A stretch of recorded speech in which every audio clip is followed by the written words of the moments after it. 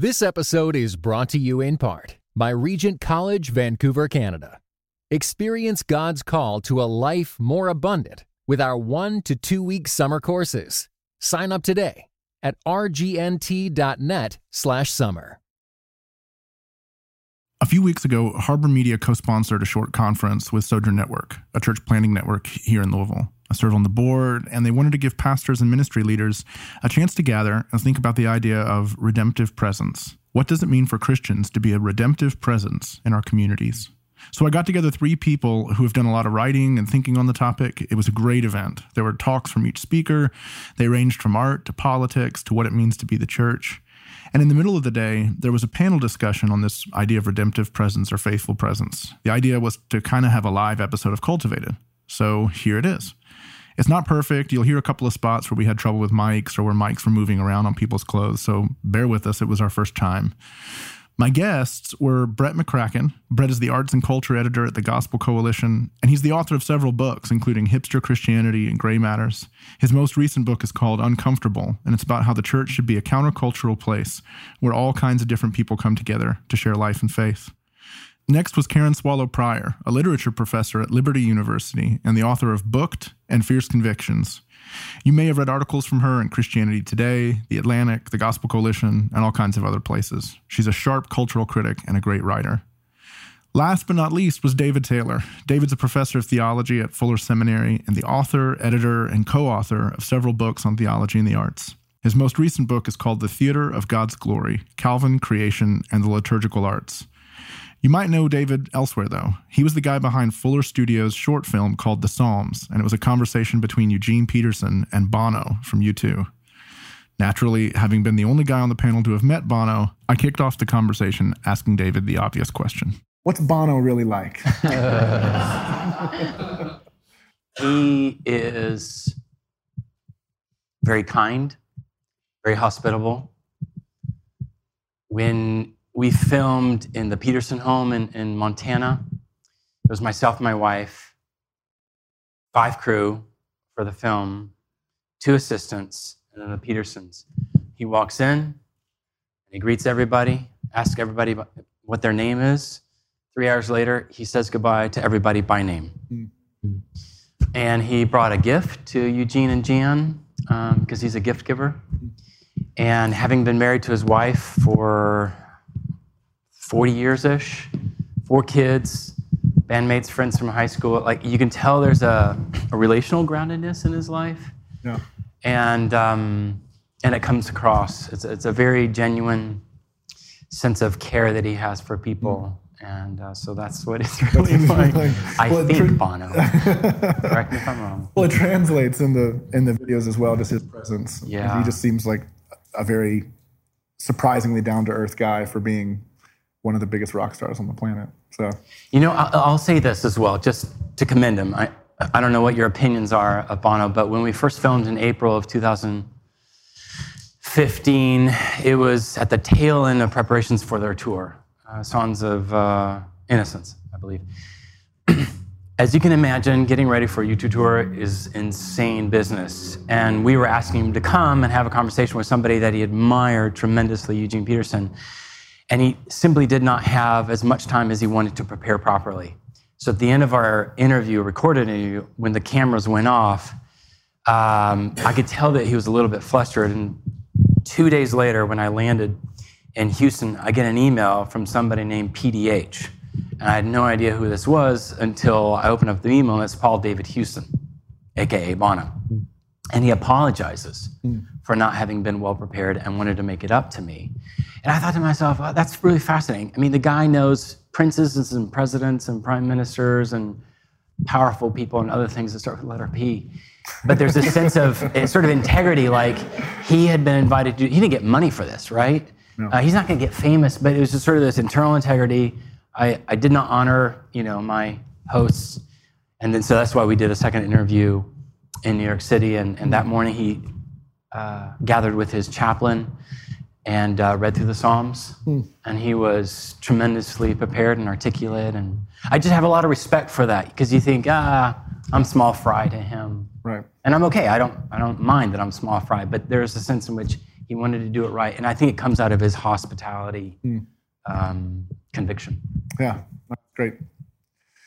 Well, to shift topics a little bit, I'd love to hear from any of you who wants to kind of kick us off. What might be an example of an effort by a Christian, whether it's an individual or an organization, who's doing work that you would point to and say, here's an example of somebody who's a faithful presence, faithfully embodying sort of the spirit of Christ in the midst of the culture, in the midst of a hostile culture at times. I mean, honestly, what you just said about Bono kind of resonates around those ideas. But I wonder if other examples come to mind. Gosh, I mean, just because we were just talking about at lunch, this band Sleeping at Last. So Ryan O'Neal, it's basically a one-man show, but he's a Christian and he's making interesting music that's like thematically, like each album is about a specific theme, and he's doing one on the Enneagram. So he's making a song on each number on the Enneagram. And he just created the first song, released it, which is a 1, and right. I'm a 1. So man, this song just wrecked me. It was so right on. But I would look to like Sleeping at Last as an example of a quality musician that's making music, and I don't think a lot of his fans know that he's a believer, has faith. But it comes through so much in his music.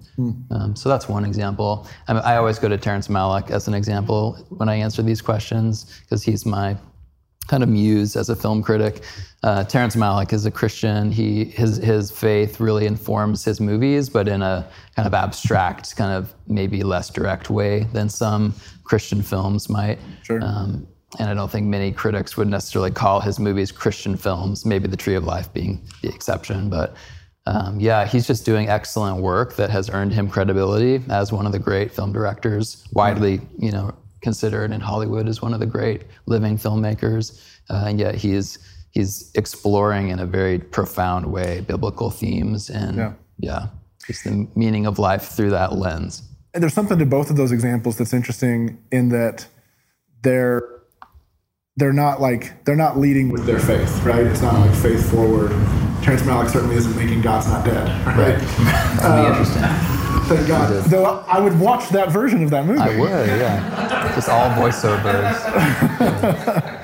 So I wonder, like, how important. I mean, it's a regular debate. Like, am I a Christian artist or an artist that's a Christian? I wonder how you think through that tension. What you think about that? Well, this will help me answer. I'll answer both questions. Maybe with the example that came to my mind is Marilynne Robinson, who's a novelist and essayist, and she's a Calvinist. Her politics are very liberal, but she writes works that are very much about the Christian faith in her fiction and her essays, but she tackles some of the most sacred intellectual cows of our age, like in Absence of Mind, where she takes on rational skepticism. And she recently she reviewed, in the New York Times, she reviewed a new book by a literary scholar on Genesis and the creation story. And she just dismantles, modernist skeptical belief, in nothing. And so she's so true to her Christian faith and true to the life of the mind, and doesn't back away from any of it. She doesn't compromise. She's an amazing example. And so I see her as someone who is an artist and a Christian. I mean, really both. Her work is very much about her faith, and her faith is very much about her work. And I guess, as much as I'm an artist, I think of myself really more as a teacher, and, I do write, but teaching is my first passion and gift, and so everything I do comes out of my impulse to teach. So for me, I guess it's easy to keep it all integrated. But I'm not a real artist, so it's easy for me to say. I'll just answer your question, your first question. My boss is a guy named Makoto Fujimura. He's the director of the Brehm Center at Fuller Seminary. And what I like about Mako is that he feels at home navigating different professional world. So his father's a scientist, so that makes him at home in the science world. He's interested in technology, so he engages that world. Obviously, the arts, the church, elite, artist communities, as well as more kind of humble ones. He had a chance to partner with Martin Scorsese, or at least to play the role of consultant on the movie Silence. He's very involved in the art community and church community in Japan, so he's over there a lot.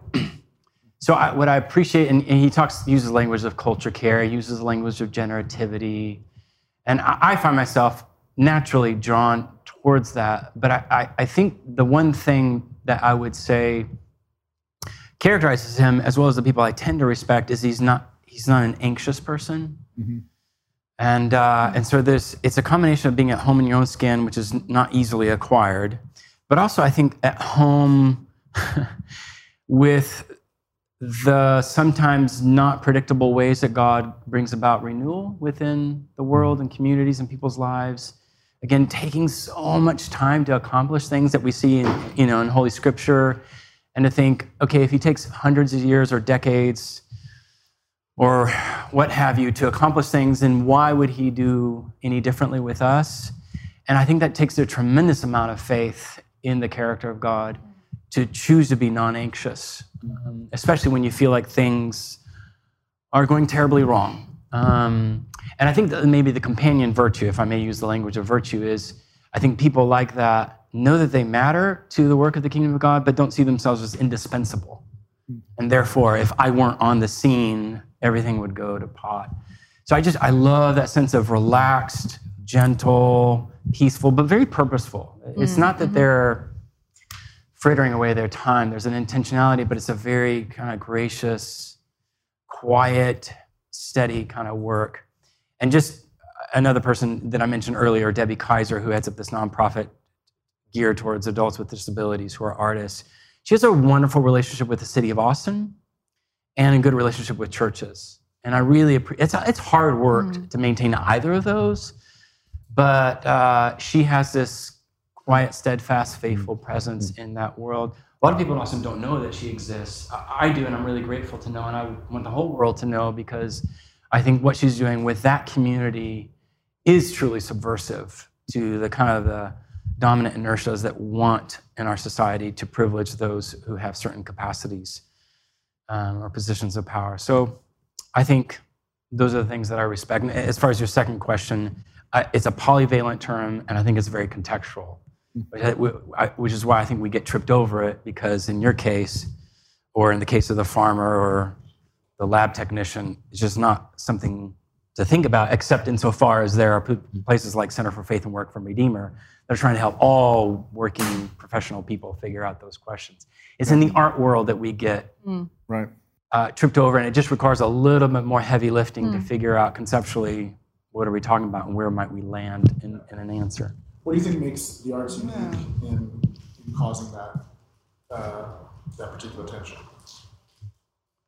Well, in as much, we'd have to say we're talking about a specific kind of art, because the graphic designer or the people who make jingles for Nike or the people who design this carpet or my jacket or your shirt, we tend to not think that they have those similar issues. And maybe they don't, in as much as they might fall under the rubric of a craftsperson.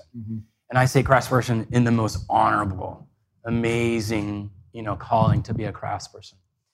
But once you bring this into the field of meaning-making activities, meaning-shaping activities, then you're talking about how human beings conceptualize themselves, how communities and societies construe what it means to have the good society or the good neighborhood or the good human life, the good educational or political or whatever. At that point, you're kind of in the field of humanities in some sense, you're in the field of philosophy, you're asking quite consequential questions. And so then there has to be a sense in which, is there a Christian mind at work? What does that look like? What does it mean to think distinctively Christianly? And all those have to be unpacked. None of those phrases are self-evident. And, so I want there to be a place for evangelistic art, really, really, really good evangelistic art. I want there to be a place for art that has very obvious utility. I don't have a problem with that. But once you get into these other fields of the Terrence Malicks, and he's making a movie about creation and dinosaurs and trees and light, you're asking yourself, I think, a really important theological question. How does God perceive light and sound and texture and scent? Because that's what he's talking about. And if we have a theological way to frame God's care of those things in creation, then Terrence Malick is a profoundly Christian artist, but only in that really qualified sense. Otherwise, you're telling stories out of Scripture. I love it. I want really good ones. You're telling stories about Christian figures in history. We want those. Yeah. And in those sense, those can be more particularly Christian concerns or subject matters. And I would love for there to be a place for all of those, along with these that maybe subject matter are less explicitly concerned with subject matter related to Christian themes. Something that makes me think of a question that I've been thinking about a lot and would love to talk about and explore is what would a Christian aesthetic look like if we go beyond the kind of content level, which is often how we talk about these things, right? Yeah. Something is Christian if it tells a story from the Bible or has a Christian theme or message. And Protestants are prone to that kind of word propositional orientation anyway, less than Catholics, which are oriented more towards maybe the visual. But what would it look like to think about an aesthetic, a form that's Christian? Certainly in architecture, there's certain forms or styles that we can point to and say that's a Christian aesthetic. That's a form that was created and has always been associated with Christianity. In music too, there's sacred music styles that have been associated aesthetically with Christianity, just like other religions or other cultural contexts give rise to certain forms. So I've thought about that in film a lot. Like, what would a film aesthetic, Christian aesthetic look like? And Terrence Malick, I would say, maybe gets us somewhere in a direction of thinking about that. But yeah, it's just an interesting question to think about as artists. We don't have to label ourselves publicly Christian artists, but I think our faith should have informed the way we tell stories as much as what we're trying to say. One thing, when I spoke earlier about Hannah More, I mentioned how 21st century American evangelicalism has, and that's one word, has inherited a lot from the Victorian age, and we don't even realize it. We often don't distinguish between Victorianism and biblical Christianity, but one of them is utilitarianism. And so, we have undue emphasis on, that things must be useful, they must serve a purpose in order to be valuable. Of course, when we apply that to human lives, that we know what that results in. But I think that's part of what makes us uneasy with art, that, which Oscar Wilde said, all art is utterly useless, right? And what he meant by that is that it's just there to be enjoyed. It doesn't have to fulfill a purpose, which of course is sort of a purpose. But so I think modern Christianity is uncomfortable with something that is just there to be enjoyed and to take pleasure in. So I think that's goes back to the question, why do we struggle with what it means to be a Christian and to be an artist? Well, because we think we have to be on mission all the time and fulfill some sort of purpose. Well, it's funny you say that. Marva Dawn has this great book, Lutheran theologian, has this great book called Wasting Time with God, which is all about sort of worship in the liturgy. And how our, it's a lot of the book is a critique of the utilitarian ways we approach worship, and we gather as the church, and we come hoping that we go to church and we hope we get pumped up to get through the next week, or we get 5 principles that are going to make me a better parent, or whatever it is. And and her concept is, no, you're there to sort of sit and experience and encounter glory, and it's not useful in the sense that it's not this utilitarian thing, but it has this obvious tremendous benefit. And in a sense, kind of what you're saying, an encounter with the arts is a similar thing, and that you're coming to it not so much to get something out of it, or you're going to it not necessarily to make it a tool towards something else, but as something for its own for its own ends. And which is interesting because the root word of liturgy is work. Right. Right. So it is our work to just Right. receive. The work of the people, Yeah. I'll just add one thing. Please. I like hot peppers. I like all kinds of hot peppers, serrano peppers, habanero peppers. I'm sitting at the dinner table, and my daughter, who's 4 years old at the time, says, "Daddy, why do you like hot peppers?" I immediately think, because I like the spicy sensation in my mouth.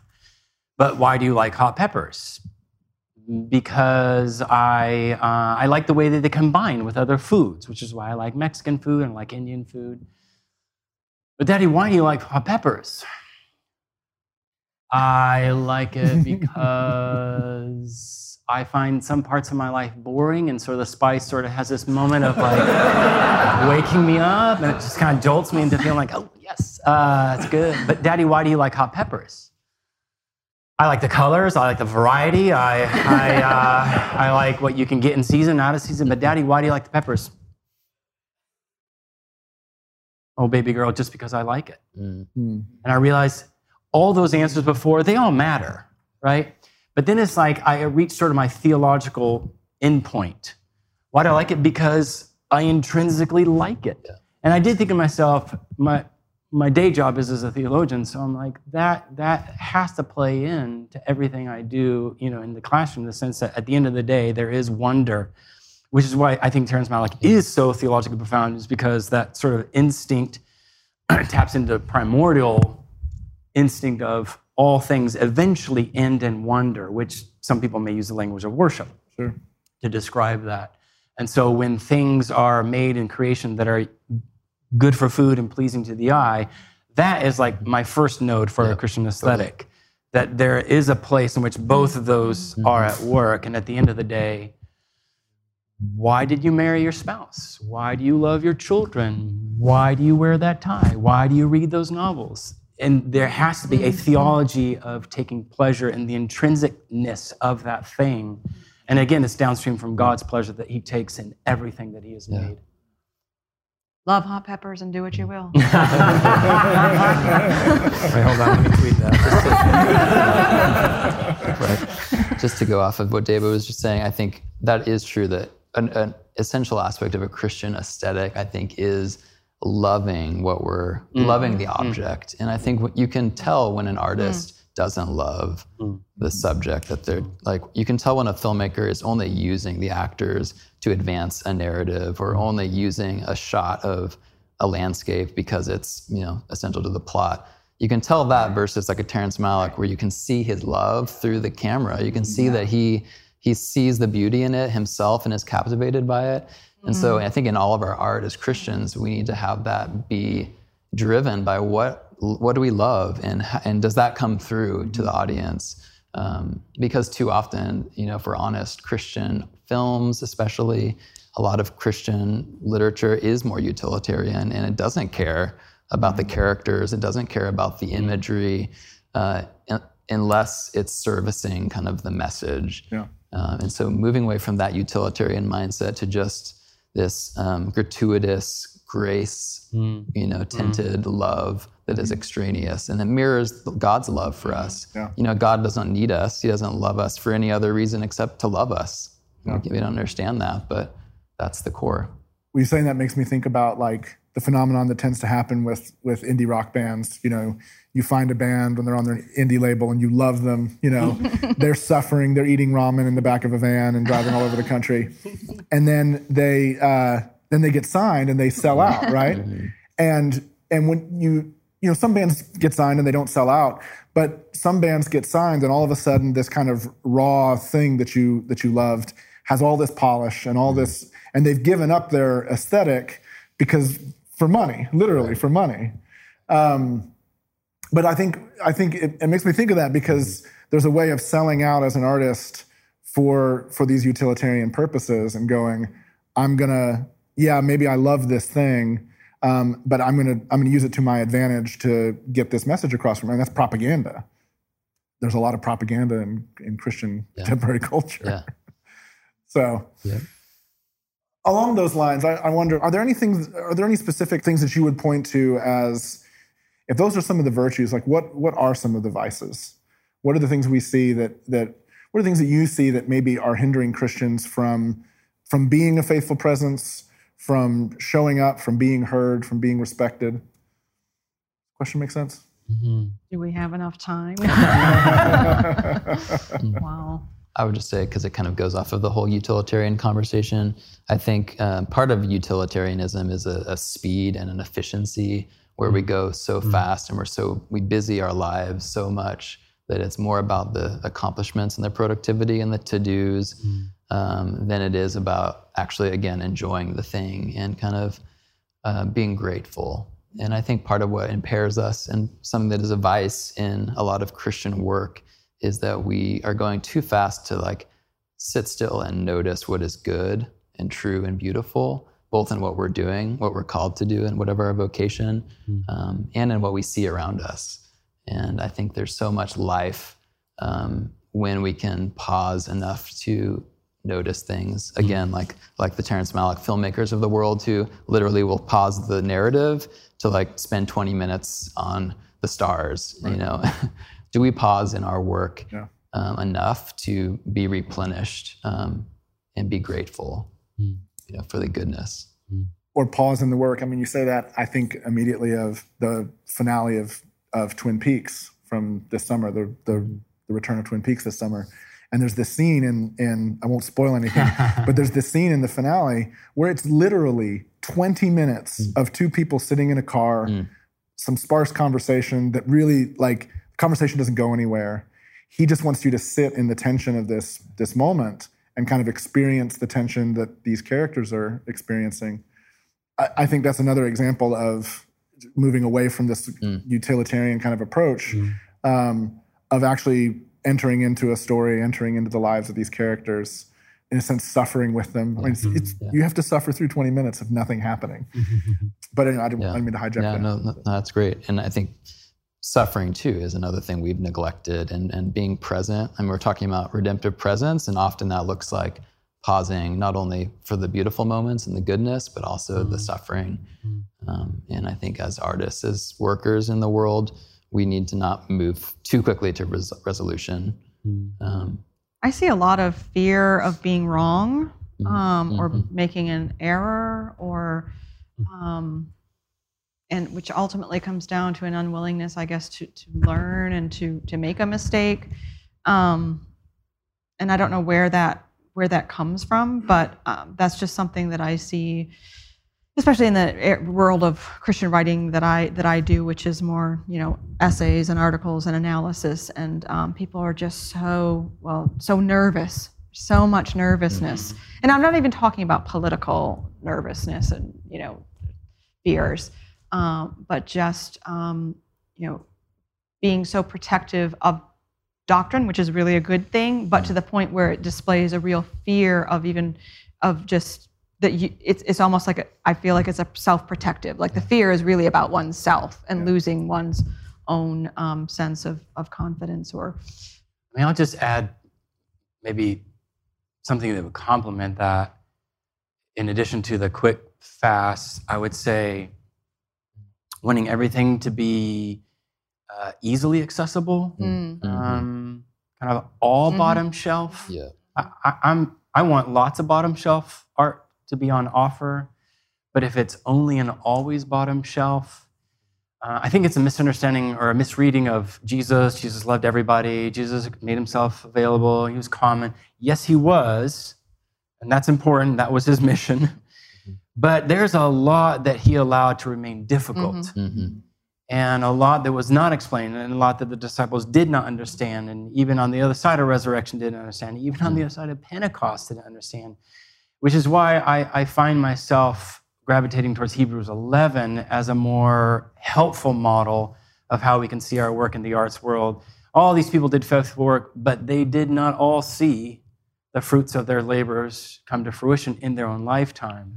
So there's a sense in which some things are allowed to last longer than we would want them readily at hand. They would be more difficult and invite people to do more difficult reading of artworks rather than just tell me what the answer is.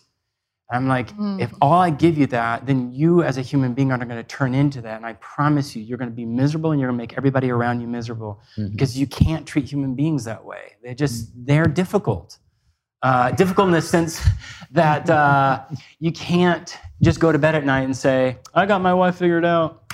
I got my kids figured out. I don't. It's always this labor of love, of leaning in, asking the question again, being humble enough to say, I don't understand. So in a sense, it all comes back to love. Loving your audience, loving your work, loving your context, loving the materials for God's sake, loving time and letting time do its good work over time. Unfortunately, there is so much, I don't know what names we would want to name, but just to say out in the world, there's tendencies within Christian communities to make work that is so readily accessible, so easily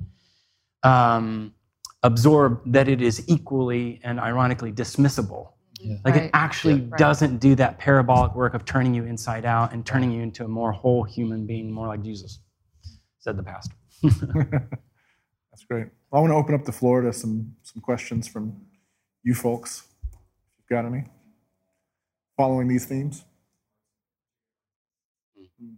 So the question sort of what's one thing that you would like to see the local church doing to serve artists or the artist in the congregation? Yeah.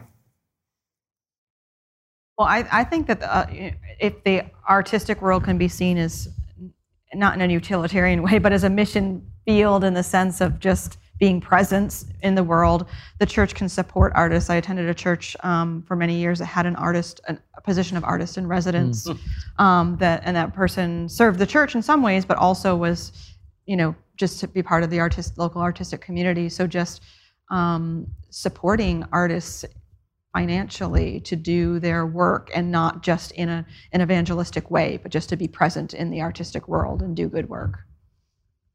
That's great. I mean, similar to that, but let me just sort of take a slightly contrarian perspective. I would want for artists the same thing that I would hope nurses and farmers and doctors and lawyers and politicians and school teachers would want, a sense of care.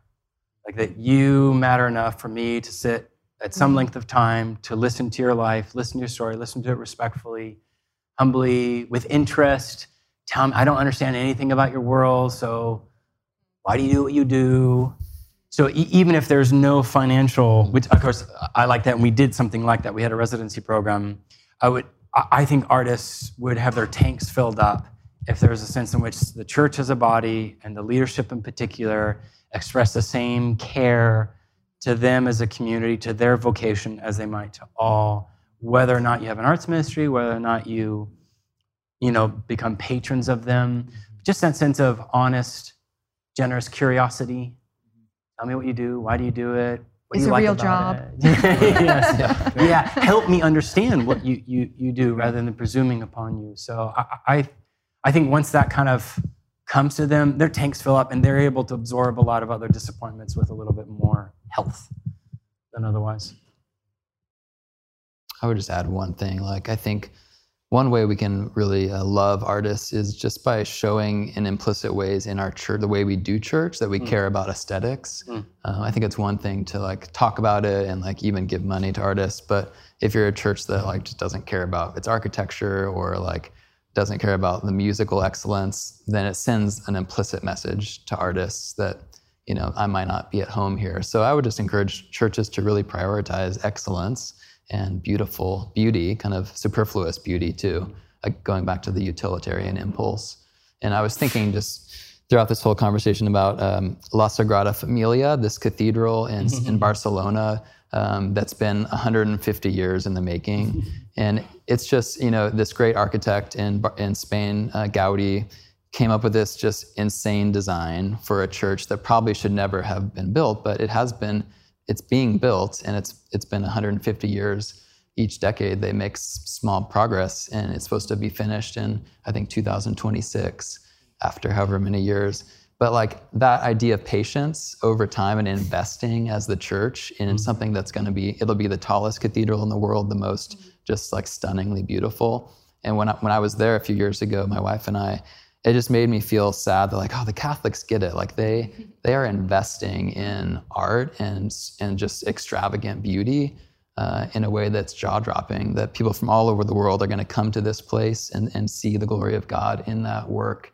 And so I think we need to be patient and like work for long, big projects, ambitious projects that exceed our generation, exceed our own lives even. And that's so countercultural in today's kind of world where we do things efficiently, and we have to see our glory, you know, in our lifetime. And so just to visualize it for you guys, La Familia Sagrada is like a cross between the Gothic Cathedral, you can see that, and Candyland. Yeah. It's that, and I don't exaggerate, it really is that. And I think what Catholics will tell you if they were here on a panel is, we understand that something that is beautifully made costs something that yields dividends for hundreds of years. Right. Like you keep finding yourself nourished and charged and energized in the same way that when somebody invites you to their home or takes you out and offers you a lovely, well cared for, prepared meal, you just find yourself talking about it for days, right? It's not dismissible, and it just has this nourishing capacity, which I think Catholics understand largely. I mean, do we live like people who really believe in eternity? Right. Yeah. No, I don't know that we do. Well, it's so counter to consumerism too. You know, this idea of investing in something that's not for me. Yeah. Like I'll never reap the reward. Yeah. I mean, imagine running a capital campaign for your church and saying we need to raise, $150 million, and you'll never walk in the doors of this building. Right. So, Nor will your grandchildren. How did that go? How will that go? But like to Karen's point, that communicates we're part of an eternal story. That it isn't about us. It isn't about the temporal imprint of my life as much as the glory of God from generation to generation. Yeah, for sure. Other questions? Got time for maybe one or two more? I mean, is there a bee in your bonnet? A burr under your saddle? A question you think, I'm embarrassed to ask it, but there we go. Today's the day of salvation. You said embarrassed, and you raised his hand. Well, y'all all kind of hit on it, but in a few places, well, us in particular, I mean, the city that we're in is utilitarianism just rampant, to where individuals that are artistic just by default get depressed. I mean, their artistic ability just gets repressed just by default. It happens. And so the question I'm curious about is, like, should we combat utilitarianism, or should it be something that we just engage the culture and how do we engage the culture that doesn't appreciate or understand art? Is it one of those things where we just kind of just throw it on the wall, and if it sticks, and we're just going to be a safe haven for artists to encourage them to fill them up?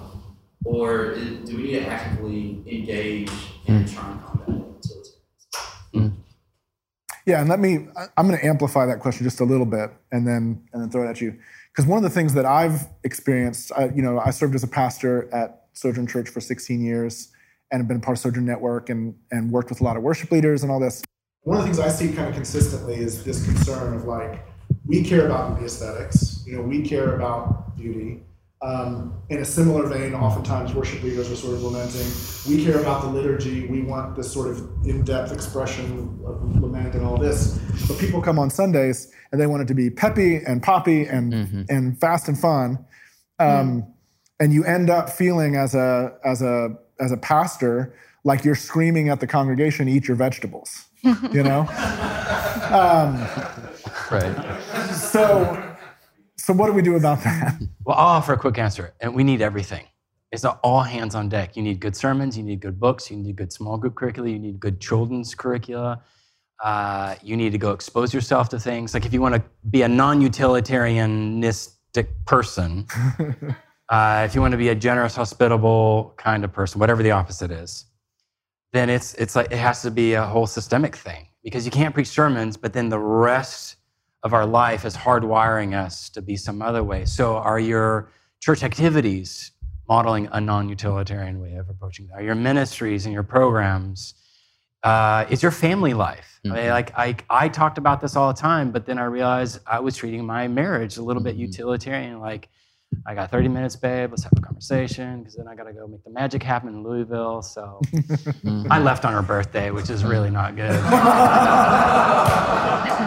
So, it's one thing for me to get up. To get up and talk about it. But if me and in my close friends, guy friends, like for 20 years, still confront me on like my sense of I'm always looking at my watch. This summer, I finally got rid of my wristwatch. I've got to unprogram myself. So it's good for me to be exposed to friends and other communities who are so generous, non-utilitarian, because that bears witness to me of the ways that Jesus is so generous. And the production of wine at Cana and the one with the nard, all these places. So I don't think one sermon, I don't think 100 sermons, I don't think 1,000 sermons. It has to be systemic, top to top, bottom. Because the society at large is just like this big, Mad Max kind of steamroller, just steaming us, down into utilitarian widgets. Mm-hmm. Well, my teaching philosophy is meet students where they are and take them where they should be. So, colleagues can lament the state of college freshmen today and their writing and bemoan this and bemoan that. But the fact is, we've got what we've got. And, so we've got to meet them where they are, whatever we're talking about, but take them higher. So, we just have to understand our culture, understand what the problems are, and not assume. I think sometimes, and just, as you said, model it. I mean, I know my students, especially, and I'm just using this as an analogy, but I know my students, especially the English majors, because they're so smart, can theoretically get an A in a class without ever cracking open a book, because that's how they are. They're smart. They're good at faking it. That's what English majors do. So I know that. I was one. So I counter that by building in practices that combat that. I give them reading quizzes every day to make sure that they've read the assignment. And lo and behold, when I've made them read the assignment for 10 points, the carrot, they actually do. And I'm forming them, and they're developing the habit of actually reading and coming to class, and everyone's prepared, everyone's read it, and everyone's talking about it, and everyone's having a great time. And it's a cycle that perpetuates, not accidentally, but intentionally. So it's knowing our audience, knowing our culture, meeting them where they are, modeling and building in practices to change it, and knowing that it's not going to happen overnight, and all the lamentations in the world aren't going to change what you've got. But teaching and formation will, hopefully. Yeah, I mean, I just kind of, the whole incrementalism idea comes to mind. Like, we don't want to be the condescending artists who like speak down to everyone else for not getting it. Like, that's not going to move the needle for this. Like, so we do need to meet the audience where they're at. And I think part of the whole like posture of compassion that we were talking about earlier in terms of a Christian aesthetic, it's not only in what you love that you're capturing in your camera or in your poem or whatever, it's also a compassion towards the audience and wanting to actually like meet them enough that they'll actually listen and see it. And I think sometimes you can have one, but then have a hostility towards the audience. You can love what you're wanting to show them, but you actually don't love the audience enough. So the point is lost because they don't. So I think as a film critic, sometimes when I'm analyzing a film, I can see that the filmmaker loves what they're showing. They love what they're trying to do, but they don't care enough for the audience, and that the audience is just missed. And it turns out alienating the audience. And so I think we need to bridge that gap. And so we do need to see where the audience is at and start kind of moving them a little bit without being condescending. Let me just add one more thing in light of your talk about Hannah. I think there's an extraordinary power in testimonies that you bore witness. You gave a testimony to somebody who lived a couple hundred years ago. And that testimony can have a winsome, compelling awakening of a yearning in you. Like, oh, I want to be like that person. So if you guys are able to say, oh, I commend you, somebody in our community or somebody in our city or somebody across the country or the world or across history, and they lived in this gracious, generous, hospitable, et cetera, way. It's just putting these little things inside of their affections and imaginations to say, gosh, could I? And then obviously they look around at the empirical evidence and they get exhausted because jobs and kids and deadlines and traffic. That's overwhelming. That as leaders, we want to have a lot of compassion, as you say, but that testimony it's powerful, and evangelicals are pretty good at testimonies. So if we can offer a range of testimonies that show and model and awaken and give a vision, I think that can help call something out in us. Well, thank you all for doing this, for being here. Thanks for your time. Great questions, everybody. Can we thank our speakers?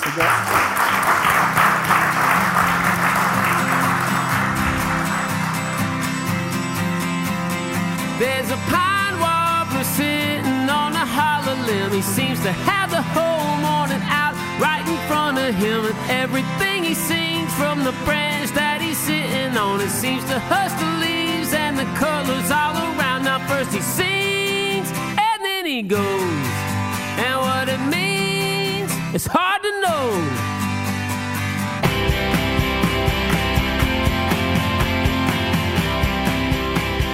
A big thank you to our panelists for making time to be a part of this event. I encourage you to check out their books, follow them on social media. If you want to hear the other talks from this week, follow us on Twitter. We will make sure and link to them when Sojourn Network posts them. Another big thank you for this week goes out to Mark Owens. Mark not only mixed this episode, as he mixes all of our stuff, but Mark actually did a lot of the coordination to make this event happen. Mark works for Sojourn Network, so he was kind of the key partner. Thank you, Mark. TJ Hester recorded the episode. I edited it. Our theme song, as always, is from Roman Candle. We'll be back next week. Thanks for listening.